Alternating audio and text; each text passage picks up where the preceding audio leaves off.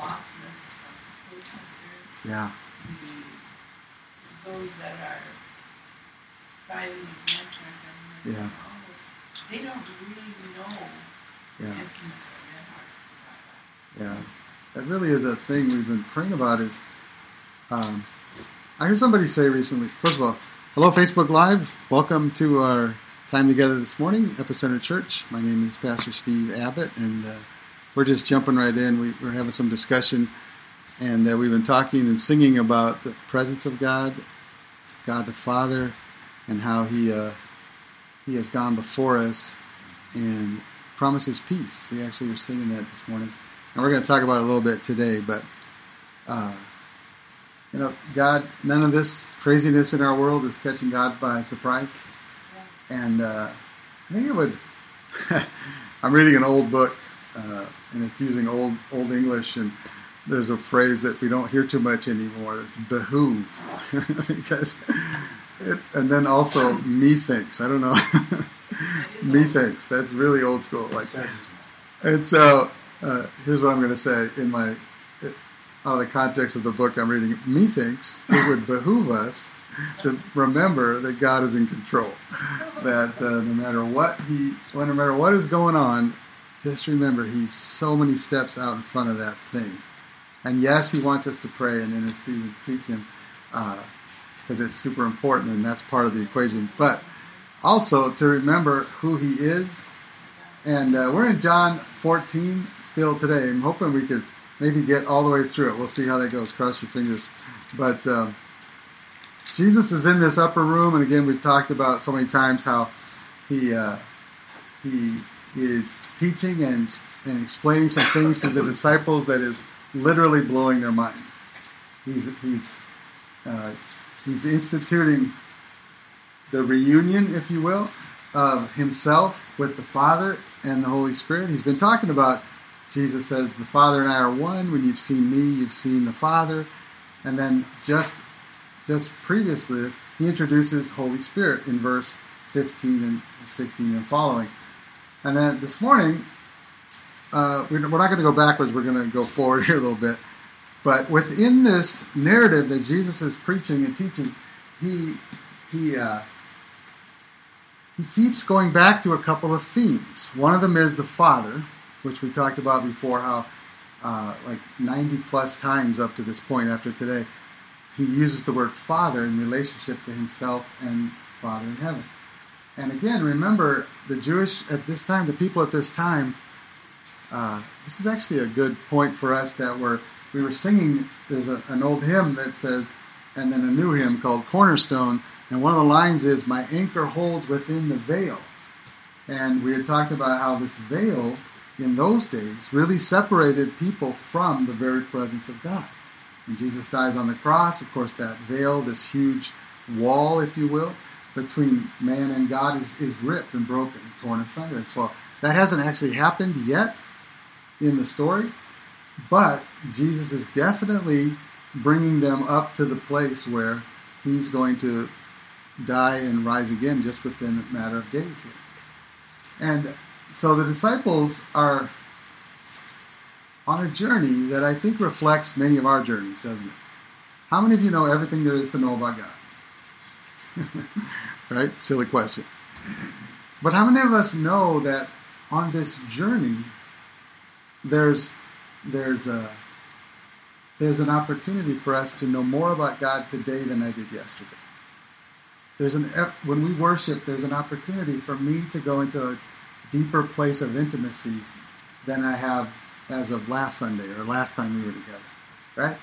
So He says, my anchor holds within the veil. There is a veil. There's a place in God that's kind of beyond me, if you will. But because Jesus is going to tear that veil, we get to move into these places and walk with Him.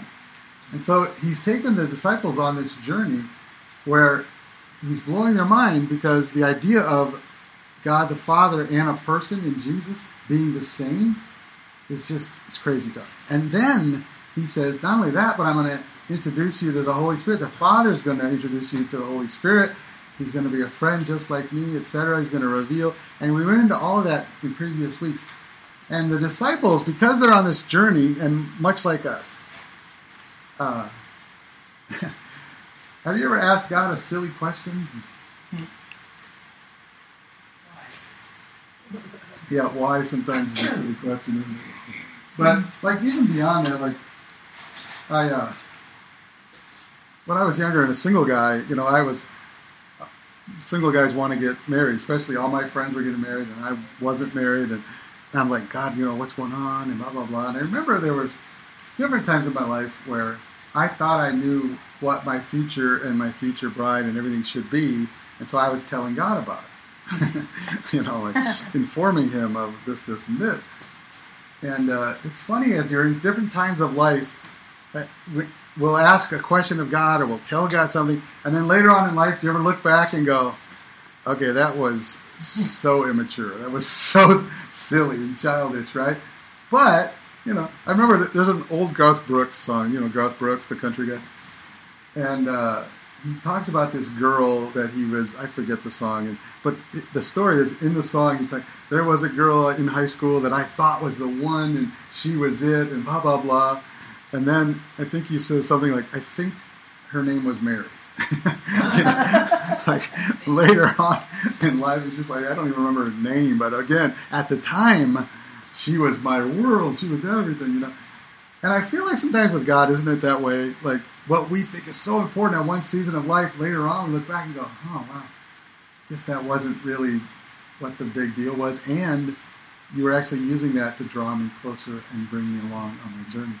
And so I find that's true going on with the disciples. So in verse 22, we'll pick up the story here. Jesus says in John 14:22, and John 14:22, he says, hang on one second, just want to make sure we got technology. Facebook Live, I think you're there and everything's good.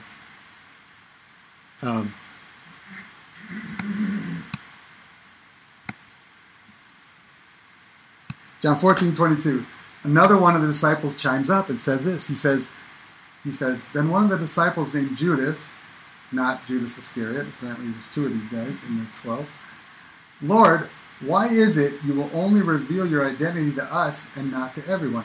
Now, as we've gone through this, who has chimed up? We've had Thomas, we've had Peter, we've had Philip, and now Judas. And they're all asking, I would say this, they're all asking very earthy questions, very human questions, Now, I was looking at this and I'm thinking, why is he asking that question? But I began to get a revelation a little bit in this. And sometimes, it seems like Judas here is asking this question about why you're revealing to us and not to everyone, and what is this? I think he really doesn't understand what Jesus is saying, number one, completely, because he says, I'm going to reveal myself to you and all this. But secondly, don't we really look through our human eyes when even in spiritual things, we tend to look through our human eyes, don't we? And we tend to look at things through what I can see and touch and feel. And so it was hard for Judas here to think, how can you reveal to us, but it not be seen by everybody? Do you know what I'm saying? That was a hard jump for him. He couldn't, and it wasn't, we understand Jesus revealing himself to us is very internal. It's very personal. It's kind of an inside job, if you will. But I think Judas wasn't quite getting that. He's like, okay, you're going to reveal physically for us, but how can other people not see it? Do you know what I mean? I think maybe this was the journey he was on. And we're not sure exactly, but again, Jesus doesn't reprimand or doesn't do anything. He kind of moves on.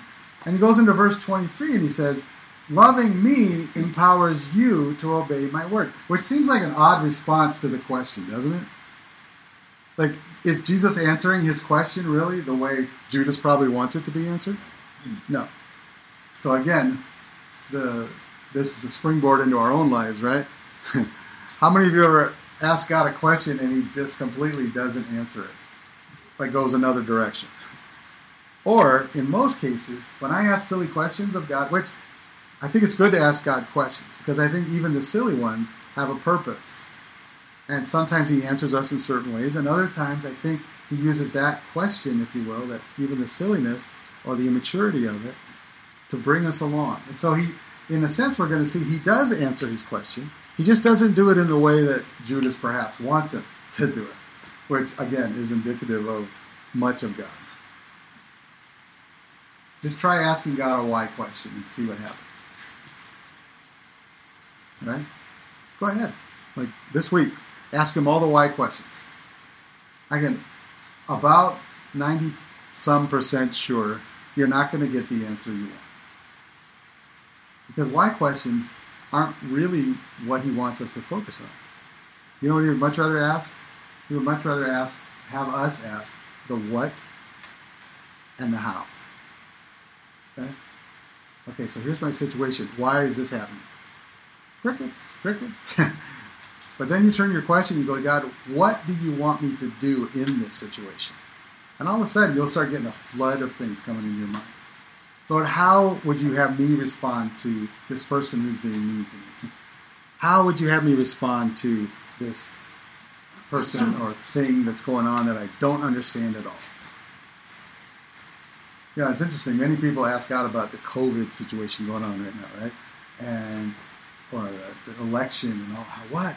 God, why is this happening? What?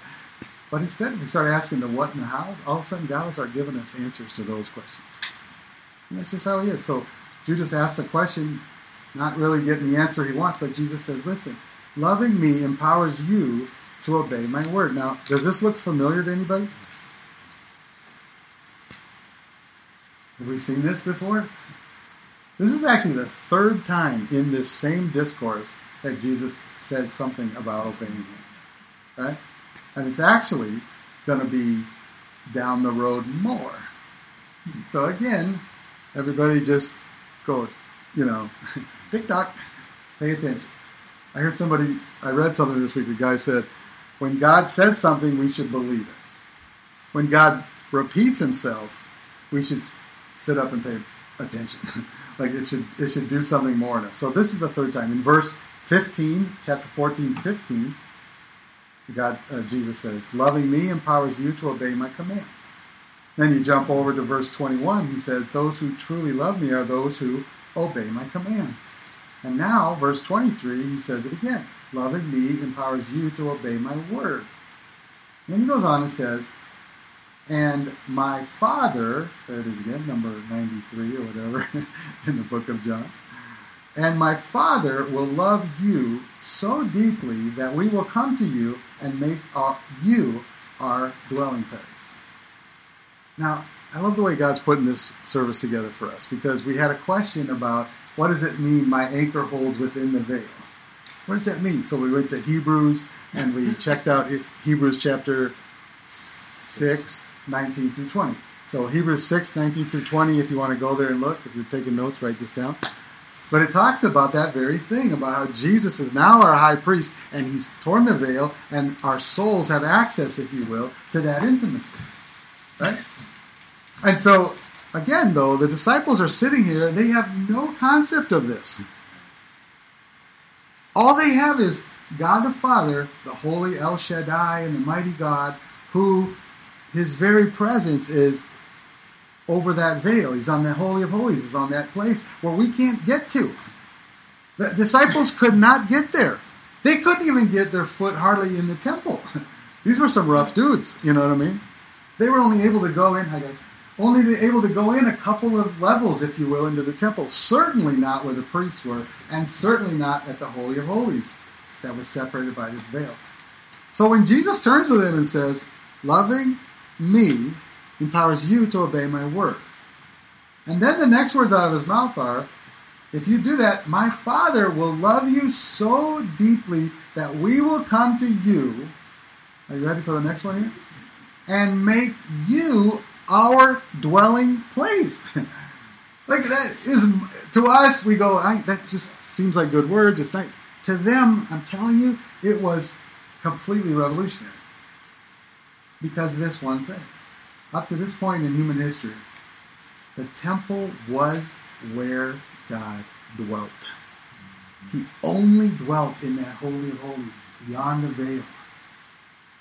There was nobody that had access. The best people could do was bring a sacrifice, kill it, and burn it. That was the best they could do to get to God. And then obey and all this other stuff. But now he says, I mean, can you imagine? He's sitting in a room and goes, listen, if you love me and obey my commands, and if we're, simpatico, if we're together on this, he goes, then the Father, that Almighty Father, God, is going to move from beyond the veil to making you our dwelling place. It's earth-shattering, really. I can imagine the disciples sitting there.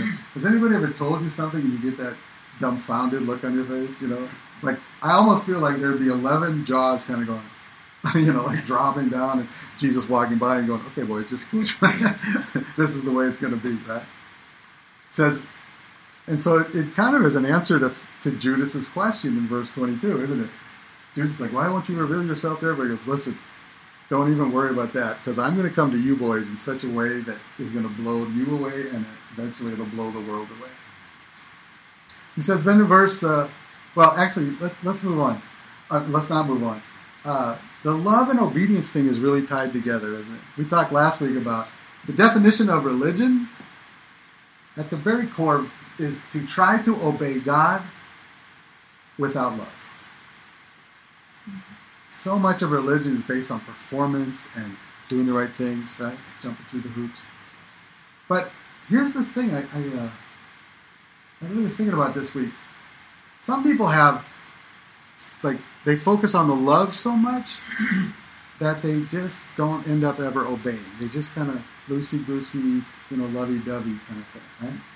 And then there's other people, I think there's more people, but the other people just try to obey him and do the right thing so I can get to God through works, if you will. And Jesus keeps saying this the third time. He says, listen, loving me empowers you to obey. Like, you're supposed to obey.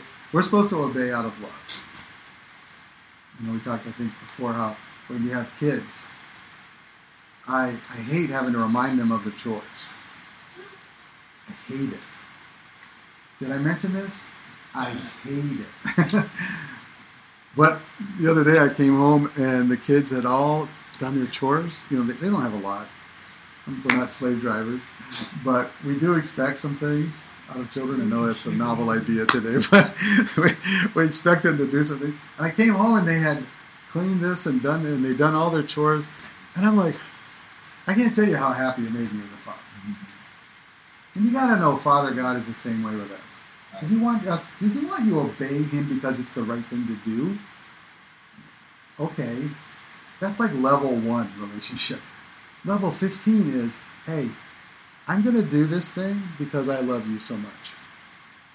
I was working with a guy back a few years ago that was struggling with pornography. And I know it's a huge thing nowadays, and it's huge. But he was really struggling, and there's a lot of different organizations and things that will try to help men be holy and pure. Okay, and they're good. And they focus on, having accountability partners, and they focus on having, relationships and asking hard questions, which I think is all good.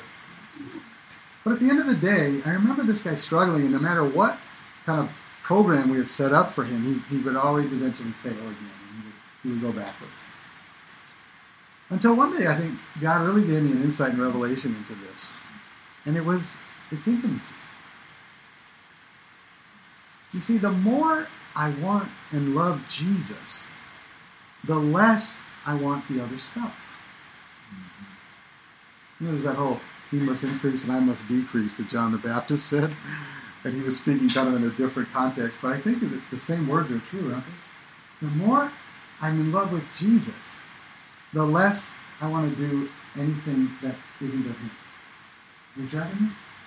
And I know it sounds so simple, but how many of you have found sometimes the simple answers are the best answers? Mm-hmm. Right? Simplicity. And I just want to encourage you with that, because actually, this whole beyond the veil business and tearing that, you know what that is? That's a call to intimacy, isn't it? That there's nothing limiting you. Jesus, our high priest, is on the other side in Hebrews chapter 6, and he's calling to us to come into this place with him. I want you to, if you can, go to Ephesians chapter 3. And I'm in the NIV, so we can read it. We can read it different, but actually have it up here if you need it. He says, Paul is writing to the church in Ephesus. And it's interesting. Of all the letters Paul writes, Ephesians is the only one that isn't really about correcting them. I don't think there's a correction in the whole book of Ephesians. But Ephesians is about, hey, you are seated in the heavenly realms. Hey, you are this in Christ. Hey, and just kind of an encouragement and almost like, holding the carrot out in front of the horse or something. Like it almost is this, whoa, this is what I can be. Listen to what he says to the Ephesians. This is his prayer. He says, I pray that out of his glorious riches he may strengthen you with power through his Spirit in your inner being, so that Christ may dwell in your hearts through faith. Now he's talking to Christians. Is Christ already dwelling in their hearts through faith? Yeah, chances are real good. They've already made that initial commitment. But again, level 1 to like level 15, there's a big gap there. And so he's writing to Christians and he says, so that Christ may dwell in your hearts through faith. I think he's actually addressing, okay, it's time to get off the ground level and move up. Right? And then he says, and I pray that you, being rooted and established in love, may have power together with all the Lord's holy people to grasp, everybody say grasp, to grasp how wide and long and high and deep is the love of Christ. Again, he's talking to Christians, and just because you have made a decision to follow Christ doesn't mean you get how deep God's love is. Like there is a journey to be had. That old book I'm reading from the 1600s, 16 whatever, is The Pilgrim's Progress. I love that book. I do too. I'm just reading it. And it's got the these and thous and the whatever. It's got all the weird. But the basic story is, here is this pilgrim wanting to get rid of the pack on his back, and he wants more. And he literally puts aside his family and friends, and he gets detoured a couple times. But what is it? The whole thing is, I'm going after God. Right? And it's so super cool because it tells us, look, just because you're on the journey and you started on the path doesn't mean you've reached the destination, if you will. And again, please understand, I am not talking about works for grace. I'm not talking about earning God's favor. What I am talking about is once you're a believer, the Ephesians, there is a place in God that is beyond us. Think about this for a second. When we get to heaven, however that happens, or rapture or second coming or whatever it is, when you're with Jesus for all of eternity, the Bible says we will be. We will take all of eternity getting to know him better. So sometimes in our human arrogance, if you will, or laziness, or whatever it is, there's so many Christians I know, and I know at different times I've been tempted this way as well, just to kind of sit and relax. That's enough of God in my life. I don't really need more. Somebody once told me our relationship with God is kind of like pedaling a bike up a hill. We're not earning his favor and stuff, but pedaling a bike up a hill. Have you ever found when you pedal a bike up a hill, you go places? Have you ever stopped pedaling on a hill? If I stop pedaling on a hill, what happens to the bike? It kind of slows down, and then what happens? It'll start to go backwards, and pretty soon then you have a problem on your hands, right? See, I think the same is our relationship with God. He's like, hey, you know what? There's more. And Paul here is saying, look, I want to pray for you guys that you can start to grasp. And grasp means it's tangible. So how many of you found in your walk with Christ that there are times and seasons in your life where it's real beyond real beyond real? Like you have grasped something, a truth or intimacy or whatever. And Jesus is saying this here. He says, listen, back to John 14. My Father will love you so deeply that we will come to you and make you our dwelling place. Mind-blowing for these guys. And then it goes on. We'll pick up the story of John 14:24. But those who don't love me will not obey my words. It just kind of makes sense, right? If you don't know Jesus or give a rip, well, why would you obey what he says? You know, I think that's why you can't legislate righteousness. You know, in our world today, a lot of people, especially on the far left, they try to legislate. You have to treat me this way. You have to get rid of racism. You have to act and say just the right words. Well, how many of you know that it's never going to work? You can't make me in my heart believe different just because you think I should.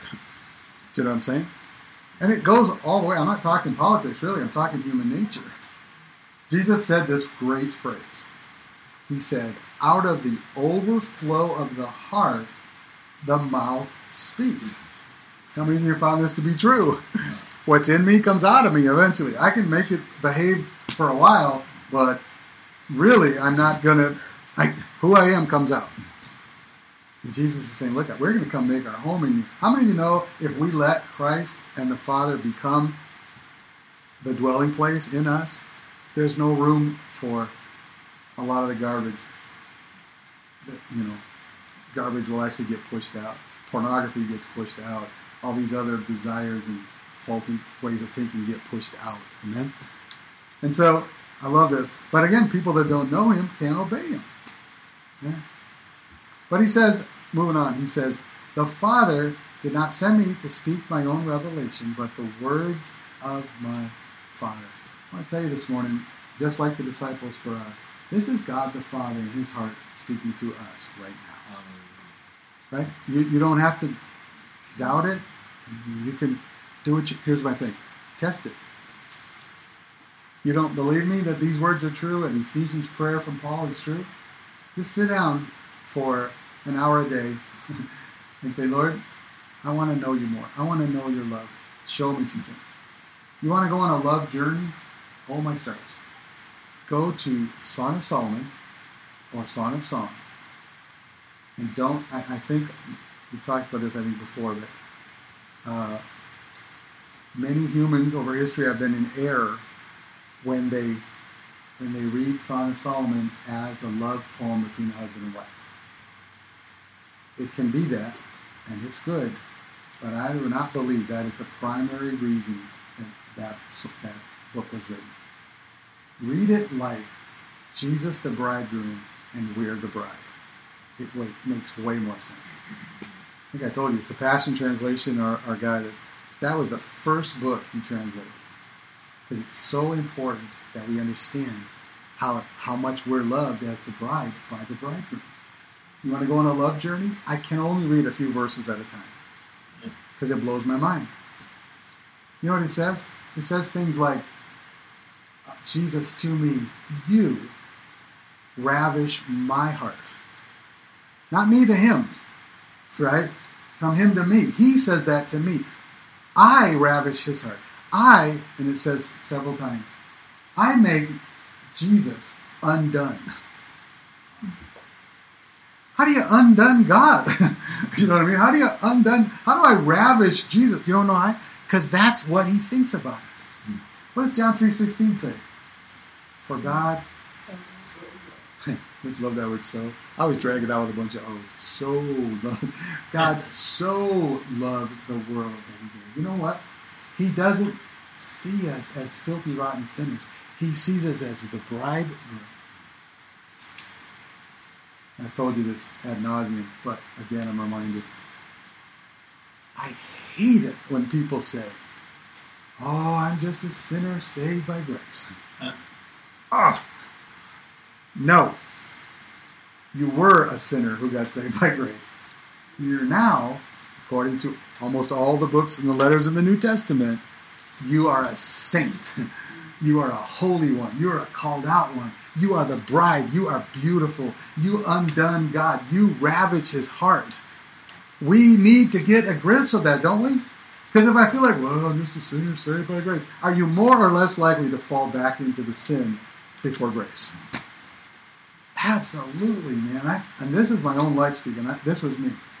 But until I really started to fall in love with Jesus, I didn't get it. But Jesus is kind of laying out the roadmap for the journey for these disciples. He's saying, look, I didn't come with these words. The Father sent them. And he's telling you right now, yeah, that Father behind the veil that we're going to rip in a couple days, that's the one. You get to have that intimacy with him. Right? Super cool. Anyway, verse 25. Let's move on a bit. So he says, I'm telling you this while I'm still with you. What do you call it when somebody tells you something before it happens? Prophecy. Jesus is a prophet. He's not just a good man. He's also a prophet. Don't you love that he knows the future? I love that. He says, I'm telling you this right now while I'm with you, so that in a couple days when it starts to happen, and in a month past that, when the Holy Spirit comes, well, actually not even a month, in just a couple weeks, you're going to remember these words. Right? And one of the words you're going to remember is verse 26. He says, but when the Father sends the Spirit of holiness, the one like me who sets you free. Anybody say amen? Amen. You may be today in this room or online, you may feel like you're bound. You're really trapped. Jesus, when he first started his ministry, he stood up in the synagogue that day and he quotes the prophet and he says, I have come to bring sight to the blind and set the prisoners free, to break chains and all this stuff. That is why he came. He came to break chains. He came to set us free. And I'm telling you, the only thing limiting you from getting free is you. Yeah. You have as much of God as you want to be. How many of you think the more Jesus you have in your life, the less change you're gonna have? Right? And he says, listen, but when the Father sends the Spirit of holiness, we'll talk about that another time, but God is holy and he wants us to be holy. Amen? The one like me who sets you free, he will teach you all things in my name, and he will inspire you to remember every word that I've told you. Every word that I told you. This week I was doing my life and doing all my stuff, and it's an interesting thing. When you open up the Word and you're open to the Word, how much more of the Word God brings to your mind. Don't you love it when you're living your life and all of a sudden a verse just kind of pops into your head? That is the Holy Spirit. He's reminding you of some things. All these different names of the Holy Spirit is, counselor, guide, helper, advocate, all these things. I think one of them is the great reminder. He's the great reminder. I really believe that he wants to remind us of a couple things. One, who we are, and number two, how he wants to help us on our journey. Who we are, and then helping us as we move forward. It's really good. And it's interesting, the verbiage here, he says, well, teach and inspire. So Holy Spirit, I ask that you would begin to do that right now, that you would begin to quicken our hearts and minds. We are like confuddled pilgrims sometimes, like the Pilgrim's Progress. We don't always get where you're going or what you're doing. We stumble and we turn to the side once in a while, but there you are with that clarion call of saying, come unto me, come unto me, come unto me. Lord, he said, he promised, because we have Holy Spirit right now, he's going to teach us all things, and he's going to inspire us to remember every word that you say. Every word. So we release your Holy Spirit to do that even today. Hallelujah. You thankful for that? Amen. Amen. So now we get to something a little interesting, how Jesus is teaching, and it looks like he just shifts gears and goes another direction and back. But you'll see, it's not really that, but it's a continuation and an added bonus, if you will, to him. So, Mike, would you mind reading verse? Let's just do 27, just that one verse. I leave the gift of peace with you, my peace. Not the kind of fragile peace given by the world, but my perfect peace. Don't yield to fear or be troubled in your hearts. Instead, be courageous. Okay, no, that's good. So it's interesting, isn't it? How does he describe peace here? What does he use? How does he describe it? And it's simple. Just the one word. I leave you the gift of peace. If I hand you a gift right now, you have a choice, don't you? What are your two choices? Accept your gift. Right. It's a gift of peace. He says, I leave the gift of peace. Have you ever known people? We were just talking about, you were mentioning the riots and all that chaos and all the anger and everything going on in our world. How many of you ever look at the news and watch all this stuff and you go, there's no peace there. There is no peace. That is the absence of peace. It's the antithesis of peace, really. Even if they accomplish what they set out to do. Right. You know, like protest or something like that. There's still no peace in their hearts. Think about animosity and anger. It is a beast that is never satisfied. You found this to be true? Mm-hmm. You know, that's, I forget where I heard this back up several years, but the guy was talking about we have two, like, natures, if you will, in our heart. One is the old nature and one is the new. And he asked this question. He said they're like beasts. They're like animals within us. And whichever one I feed grows. Have you found this to be true? I know someone in my life right now that is incredibly angry. And the more they exhibit anger and feed the anger, what do you think happens to it? You get angry. It just gets worse. The monster, if you will, gets bigger and bigger. And the more, again, if you have a monster of pride, the less humble you are and the more pride you are, what happens to that monster? You get bigger, your pride, if you have a problem with alcohol or drugs or whatever you feed, let's just back up. Whatever I feed grows. And so I think that the call of Jesus right here to the disciples is, look, feed on my peace. Feed on me and I'll give you the gift of peace. I told you this before, I think, but I love altar times, from my life, and times like we used to have Sunday night services and stuff where we would just worship and have some teaching, but then we just spend time in the presence of God. We even felt it today during worship. I don't know if you guys felt that too, but there was so much peace in this room. It was like, And there's a part of me, I know we have to move on to other things and stuff, different, Facebook, you were waiting for us. But there's this little part of me that's like, there's a big part of me actually, where I'm just like, I just want to stay right here. I don't want to go somewhere. I don't want to have to be and do it all. I just want a gift of peace. And isn't it interesting? We're going to be coming up on Christmas here pretty soon. And what is, the Isaiah passage that he's the everlasting Father, the Prince of Peace. You know why he has the capacity to give us the gift of peace? Because he is peace. And that's really important because it's not just that Jesus has an attribute of peace. He is peace. It's that phrase we say sometimes, you can't give what you don't have. I've ever wondered about that with people. I have so much Jesus in me, I have to let it out. Peace is the same way. And it's interesting, we do get to give and take peace ourselves. Do you know that peace, I'm learning some things. Wisdom is a separate entity almost unto itself. Read Proverbs. I encourage you to do this. And you'll see wisdom as like a whole thing.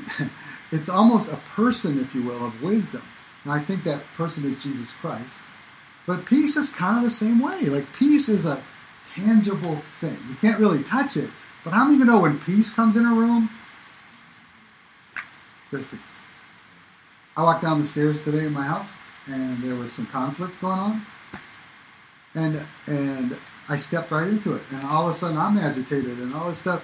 And I remember thinking later on, even now, I'm thinking, I didn't bring peace to that situation.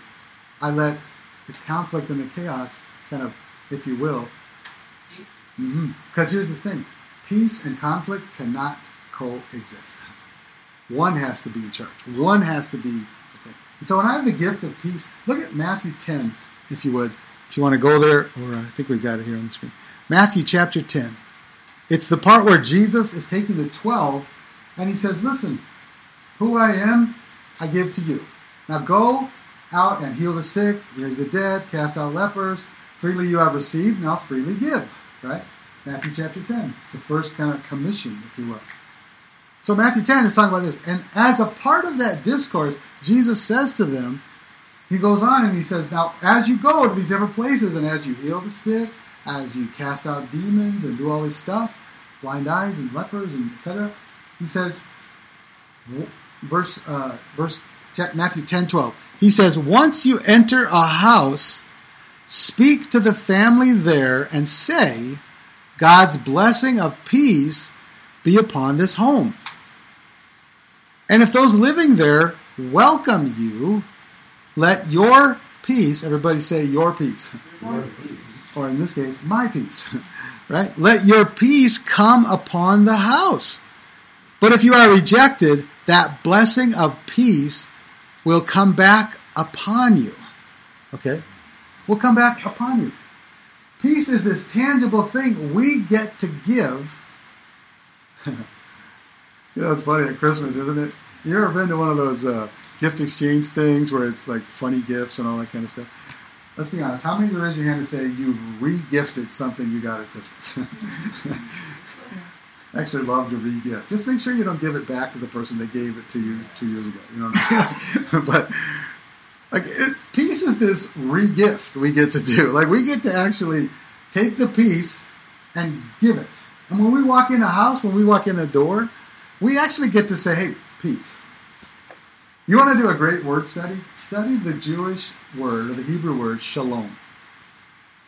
Because technically, shalom means peace. Like that's the...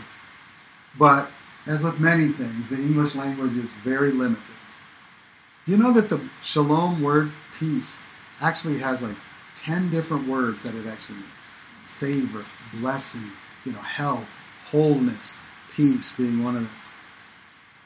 When you bring peace to a situation,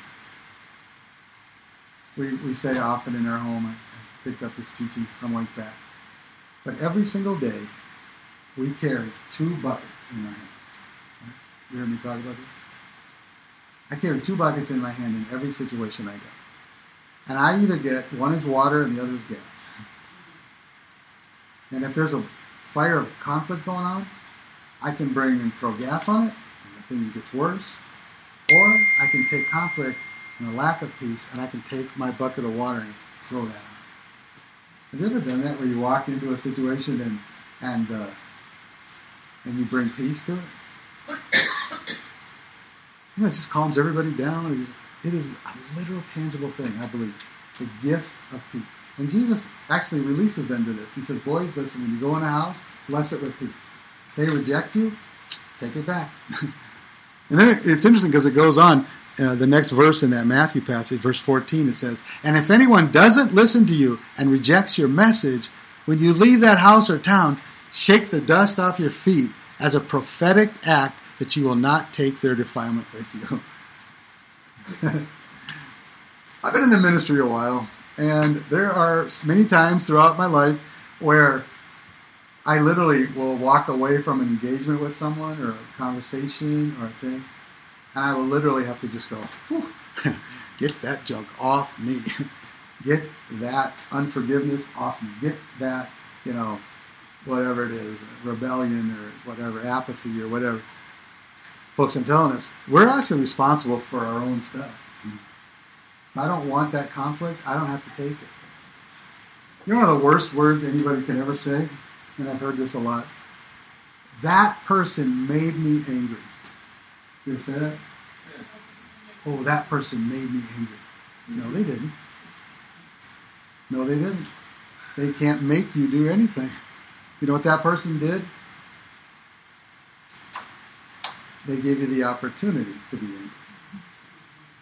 They gave you the opportunity to throw gas on something. I really feel like there's something to this. And I'm not saying that she's a prophet.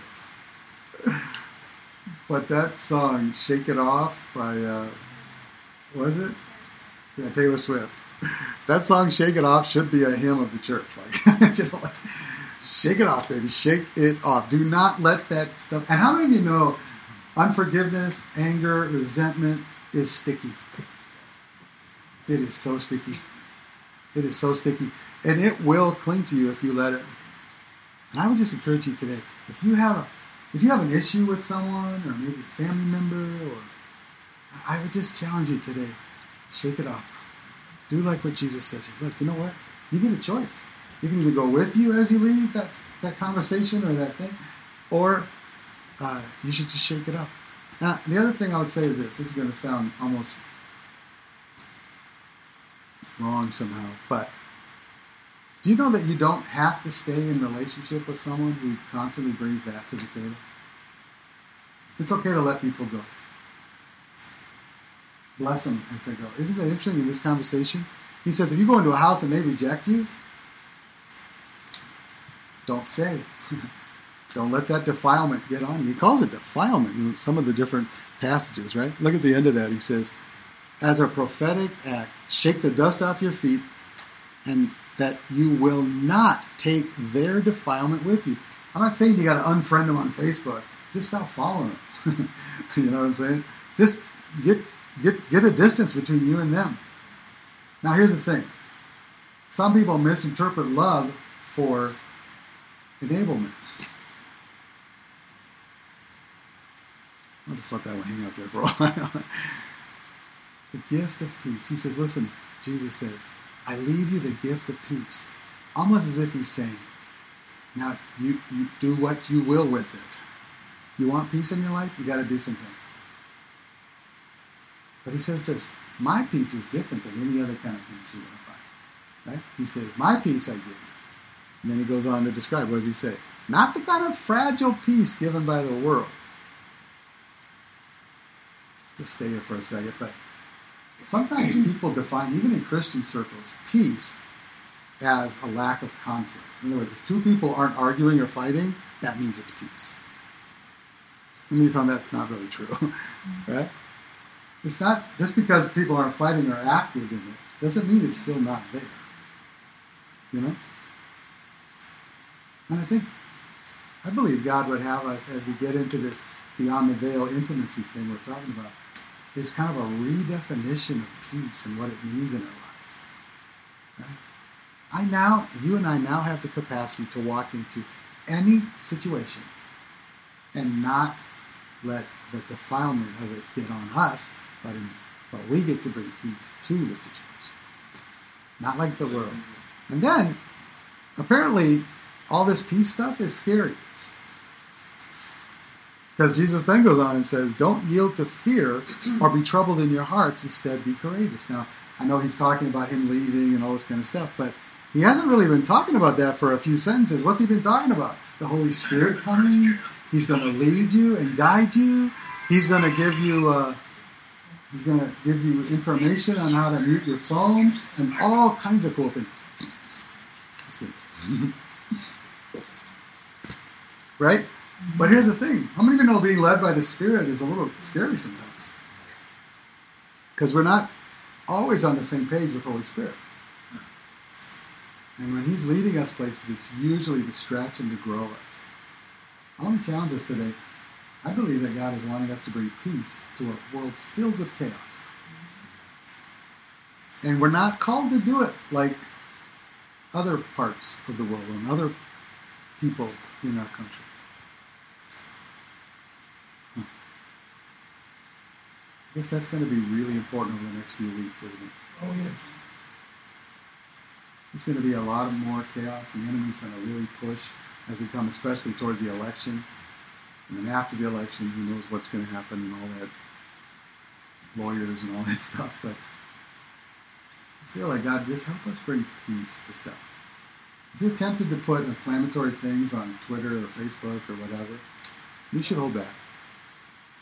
Ask Holy Spirit, what would you have me do? Am I bringing peace or am I bringing conflict? In our house, we call it C or P. C or P? Conflict or peace? You get to choose. Am I bringing C or am I bringing P? Am I putting water or gas on this thing? He says, but listen, you don't have to be afraid. I'll lead you in good places, Holy Spirit, and to the peace thing. He says, don't be afraid or troubled in your hearts. Instead, be courageous. There's a couple of verses that probably sound familiar if you've been around church at all. When Joshua was taken over from Moses as they're going into the promised land, Moses is talking to Joshua after this long 40-plus year journey. And he says, listen, the Lord himself goes before you and will be with you. Everybody say, with you. Isn't that interesting? Because Jesus has been saying, I'm gonna be with you. We'll talk about it here more in a second. Holy Spirit is going to be with you. This is so prophetic. This is way before, Day of Pentecost, Holy Spirit stuff. But he says, the Lord himself goes before you and will be with you. He will never leave you nor forsake you. Do not be afraid. Do not be discouraged. Right?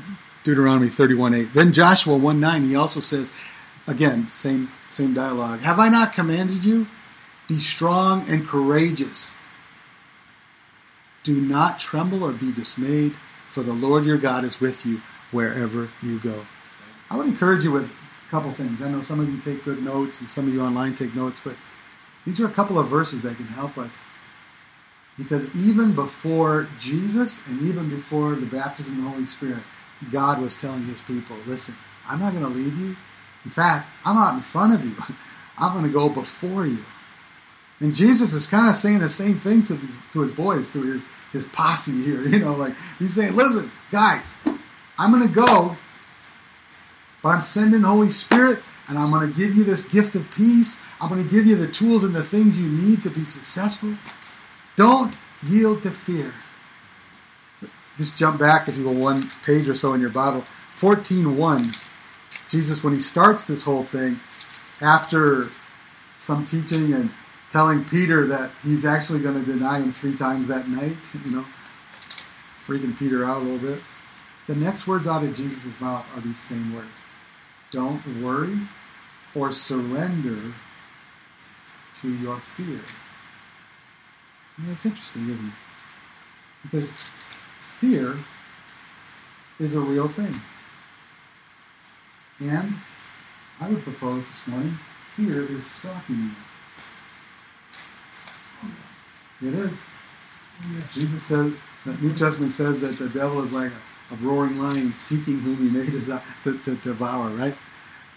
I believe fear is stalking you and he's stalking our country right now.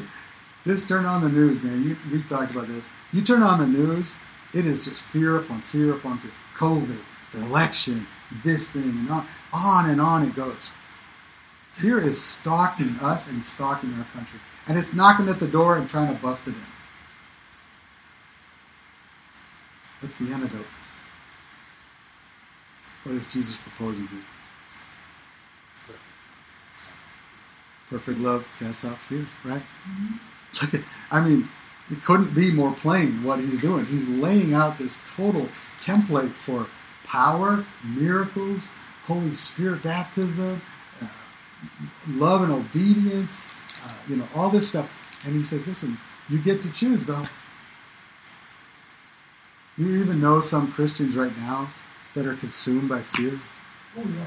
They're so worried about this election. They're so worried about, the racism and the stuff in the streets. And it's almost as if we've replaced peace with fear. Like we've accepted the gift, if you will, of fear and chaos as opposed to the peace of God. Which, according to Philippians, he says, the peace that passes understanding. Wow, we're right there, aren't we? He says then, let's move on. Verse 28, and we'll take it all the way to the end today. He says, remember what I've told you, that I must go away, but I promise to come back to you. It's the third time he said almost those exact same words, just in chapter 14. It's in verse 3, it's in verse 18, and now it's in verse 28. We're going to pause there for the day. Some good stuff I feel like God wants to show us, so we'll finish next week. But Peace of God, which passes understanding. All right. Well, bless you guys today. So glad that you were with us, Facebook. Encourage you to pursue some of these verses we talked about. Have a great week. Be filled with peace and take it everywhere you go. Amen. All right. Before you go, Joe, hang on. Joe's going to get you money. Can you just, one second. Look. Just sit up for a second. Okay. So, one of the things I love for us to do, and I know we're right at the hour, but I think we can just take a couple minutes. I feel like God always wants to ask us, what am I going to take away today? So if we don't take something away, we end up leaving it somewhere. Right?